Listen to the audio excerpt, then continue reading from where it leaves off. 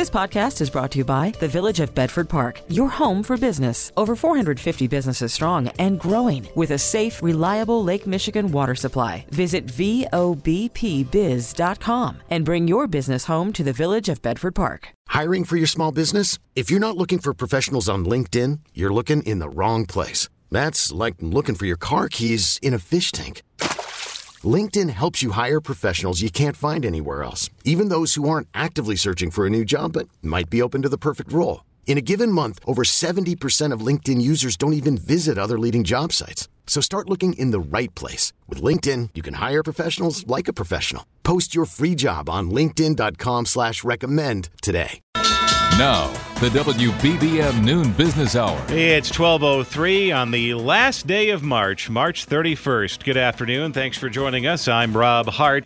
Thank you very much, and we'll check in with you at 12:23. Let's pick up that conversation about layoffs from Andrew Bush, former Chief Markets Intelligence Officer at the Commodities Futures Trading Commission and economist at andrewbush.com. Andy, thanks for joining us today. Before we pick up the inflation discussion we had at 10:21 this morning, jobless claims edging higher to 202,000. That was above analysts' estimates, but still at historic lows. Now, is this a sign that layoffs are picking up, or is this simply a matter of what goes down must go up eventually?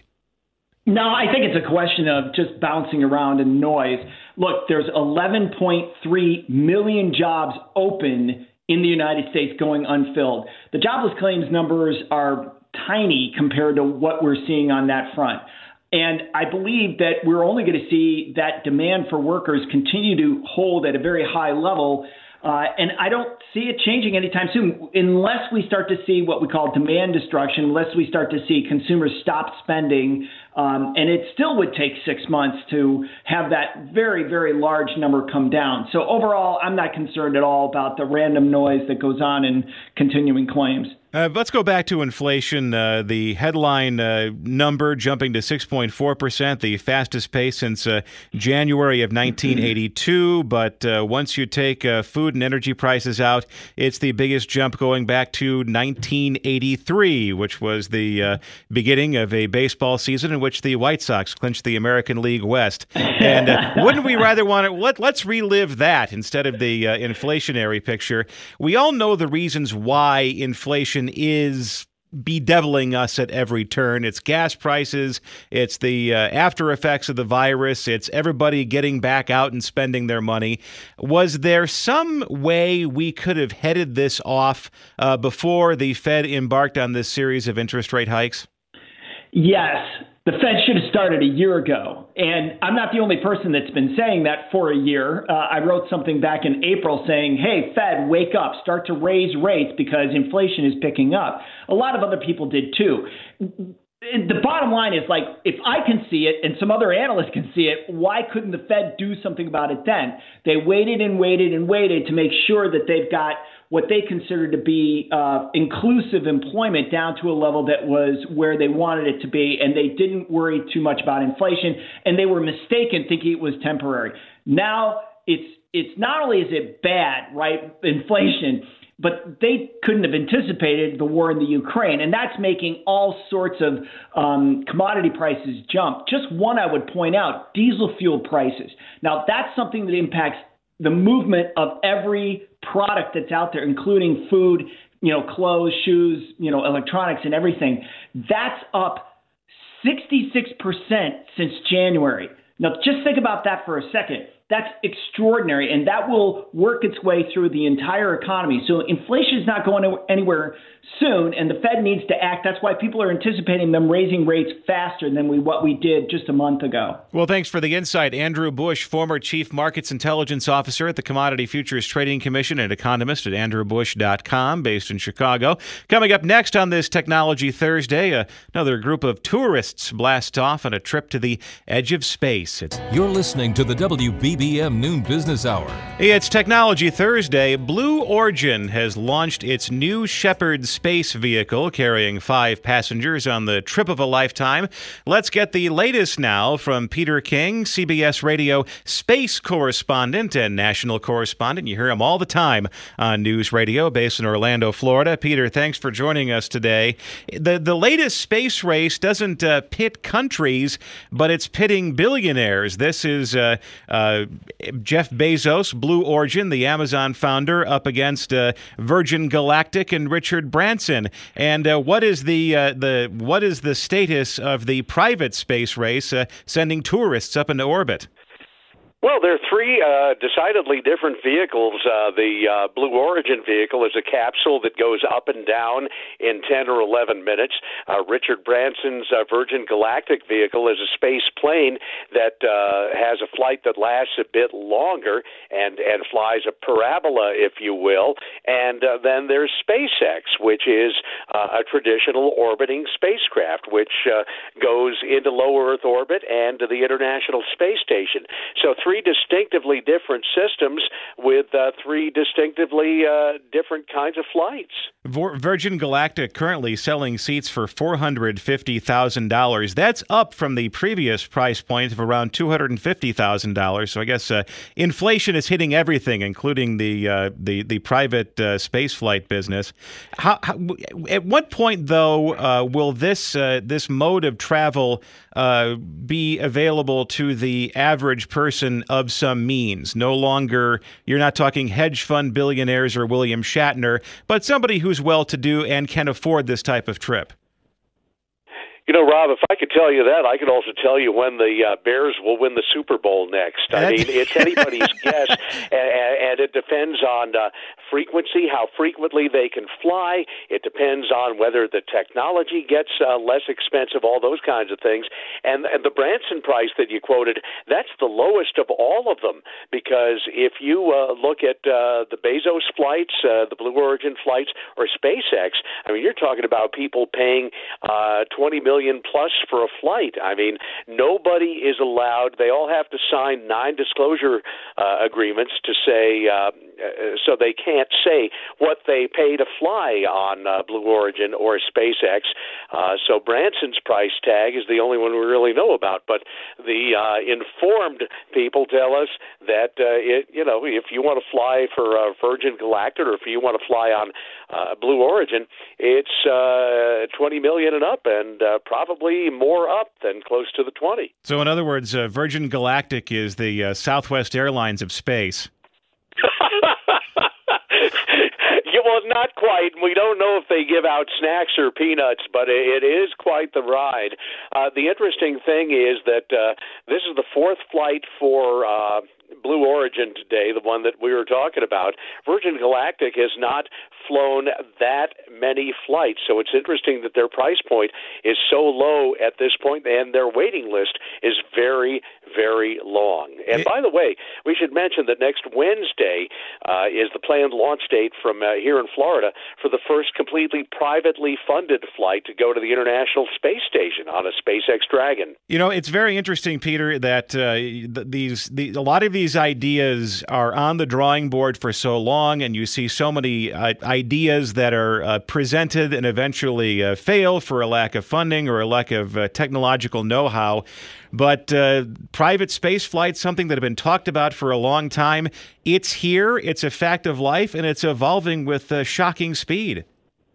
Well, you know something, and people have criticized billionaires for being involved in this and all the money that it costs.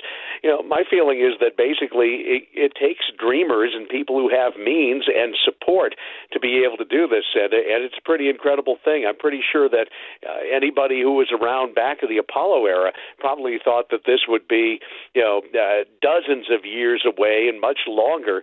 Instead, it comes on the heels of the Space Shuttle era, and I think it's going to be a growing business. Now, whether it becomes affordable for you and me, that may not happen in our lifetimes, but who knows? Maybe the next generation. It's pretty exciting, and it's a great time, I think, for the space business. Well, thanks for joining us. Peter King, CBS News radio correspondent, covers the space program in Orlando, Florida. Coming up next, an energy industry expert shares his take on President Biden's expected move to release oil from the Strategic Petroleum Reserve. I'm Sandra, and I'm just the professional your small business was looking for. But you didn't hire me because you didn't use LinkedIn Jobs. LinkedIn has professionals you can't find anywhere else, including those who aren't actively looking for a new job, but might be open to the perfect role, like me. In a given month, over 70% of LinkedIn users don't visit other leading job sites. So if you're not looking on LinkedIn, you'll miss out on great candidates like Sandra. Start hiring professionals like a professional. Post your free job on linkedin.com/recommend today. Loaning useful information each weekday. The WBBM Noon Business Hour continues. President Biden is set to order the release of oil from the country's Strategic Petroleum Reserve. Let's examine the move with the help of Stephen Schork, principal and co-founder of the Schork Group based in Villanova, Pennsylvania. Stephen, thanks for joining us today. 1 million barrels a day from the Strategic Petroleum Reserve every day for the next 6 months. Drop in the bucket, or will it make a substantial difference in the price of oil worldwide? Well, long term, no, it's not going to make a difference. It is a short-term political gimmick. Once again, unfortunately, the White House is resorting to draining down our rainy day supply of oil, and not coincidentally, that 1 million barrel drawdown is going to last all the way into the fall, i.e. right before midterms. So what does this mean? Highly likely we'll see 1 million barrels a day. From a structural standpoint, the SPR is probably at best only capable of delivering 500,000 barrels a day. So the 1 million barrel a day is making a big splash today. But the concern here going forward is that it does not address the structural deficit in domestic crude oil production. And in fact, putting even 500,000 barrels a day is going to discourage future production. So we're really setting ourselves up in the long term for sustained higher prices. We did get a knee-jerk reaction today on the NYMEX on crude oil trading. We had a sharp sell-off at about $7 a barrel. We've recovered about $2 of that, with the market trading right around 102.50, 103. So the market did have a reaction immediately, but the downward pressure on prices has subsided, at least for the moment. And then very quickly, Stephen, is it possible, too, they're sending a message to OPEC and OPEC Plus to pick up the pace of the recovery of production from 2 years ago, just to say, look, I don't know if you want to call it a shot across the bow or a message, but saying, look, pick up the pace of oil production, or we're going to artificially deflate the price of oil to the best of our ability. Right, but let's keep in mind that we've been trying this since November, i.e. releasing oil from the SPR with the intent to lower gasoline prices. And 4 months into it, gasoline prices are at all-time highs. The SPR was not designed, is not capable of lowering gasoline prices. It's only designed to mitigate a short-term disruption. So if you're OPEC, you're happy right now because the U.S. is drawing down its inventories of oil. It's not encouraging domestic production, and certainly this is not going to encourage OPEC to put more barrels onto the market. OPEC will be very happy. 2 years ago, United States was the biggest oil producer in the world. Today, we've given that advantage away, and in the meantime, we're drawing down our supplies. So no, OPEC is not worried about this. Thanks for joining us, Stephen Schork, principal and co-founder of the Schork Group based in Villanova, Pennsylvania. Still ahead, cryptocurrency continues its move into the mainstream. The WBBM Noon Business Hour continues. Good afternoon. I'm Rob Hart. These are the top stories on News Radio WBBM. President Biden will open America's strategic oil reserve in an effort to lower energy prices. A special report coming up from CBS News. And Technology Thursday, the growth of cryptocurrency is reflected in a new poll that finds 1 in 5 Americans have had dealings with it. And as you get set to pay your taxes, you may want to consider using a credit card. WBBM Business, the markets are lower. The Dow is down 175, the NASDAQ is down 67, and the S&P 500 is down 17. 36 degrees right now at O'Hare with with light snow, 40 at Midway, 38 at the lakefront. A high today of 40. Could see some rain and drizzle mixed in with some wet snow. It's 12:31. CBS News Special Report. President Biden making moves to help with the price at the pump. CBS's Stephen Portnoy tells us he's set to release 1 million barrels of oil from the strategic reserve each day over the next 6 months. The White House describes this unprecedented release from the strategic reserve as a bridge until domestic production ramps up later this year. The move is on top of 2 prior authorized releases of 80 million barrels of oil since last November. House Speaker Nancy Pelosi gives it the thumbs up. The president released for the next 6 months increases supply. Supply usually reduces cost. But energy analyst Phil Flynn calls the move political. The Strategic Petroleum Reserve is not to try to manipulate prices. It's supposed to be used to put oil on the market when there's a short-term disruption of supply. He says this will only be a short-term solution. CBS News Special Report. I'm Stacey Lynn. It's 12:32. Markets are in the red this afternoon. We're joined by Paul Nolte, Portfolio Manager, Kingsview Asset Management, based in Chicago. Paul, thanks for joining us today. It's the last day of the first quarter of 2022, and are the markets just making some moves today to reflect the last day of the quarter? Oh, a little bit. I think they're looking forward a little bit to the unemployment numbers tomorrow. But I think, when you look at the markets and everybody focuses on the Dow and the S&P 500 and maybe the NASDAQ, I think the real big move for the quarter has been interest rates. And that's been a lot of Fed driven. We've gone from transitory inflation to we're going to be fighting inflation. And we've had the worst quarter for the bond market in close to 40 years. And looking back on the first quarter, you almost want to say what a year the first 3 months of the year have been in terms of the sheer number of external factors weighing on both the financial markets and the economy. The financial markets, well documented on this program, but the economy, despite all of these various external factors weighing down on it, seems to lend credence to the Federal Reserve theory that it is strong enough and resilient enough to weather an interest rate hike or 3. It should. The issue, though, when we take a look at what typically happens with interest rate hikes, you don't normally see the impact of those rate increases for anywhere between 6 and 9 months. So with the Fed that's increasing rates today, for example, we may not see that impact until toward the end of the year. The other part of this, too, is what are they doing with the balance sheet? Are they reducing the size of their balance sheet? And that so far has not yet come. That's supposed to be in June. Monetary policy, if you take a look at different financial stresses or stress indexes, still pretty easy. So it's not a surprise that the financial markets have responded. We're only, for the S&P 500, only a few percentage points off of the year-end high.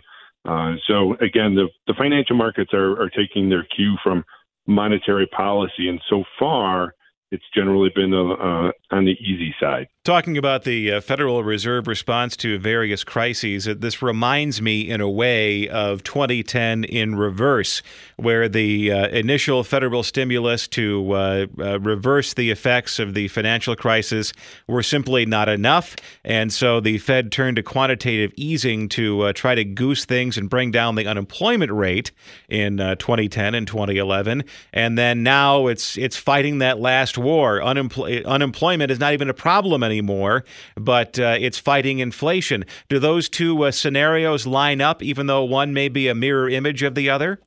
It's going to be kind of interesting to see how this plays out, because certainly a lot of the issues around inflation is the very easy monetary policy that we had coming out of the pandemic, as well as the federal government's response to it with the various programs that were put in place. So there was a lot of money during 2020 that was put out into the financial markets and the economy.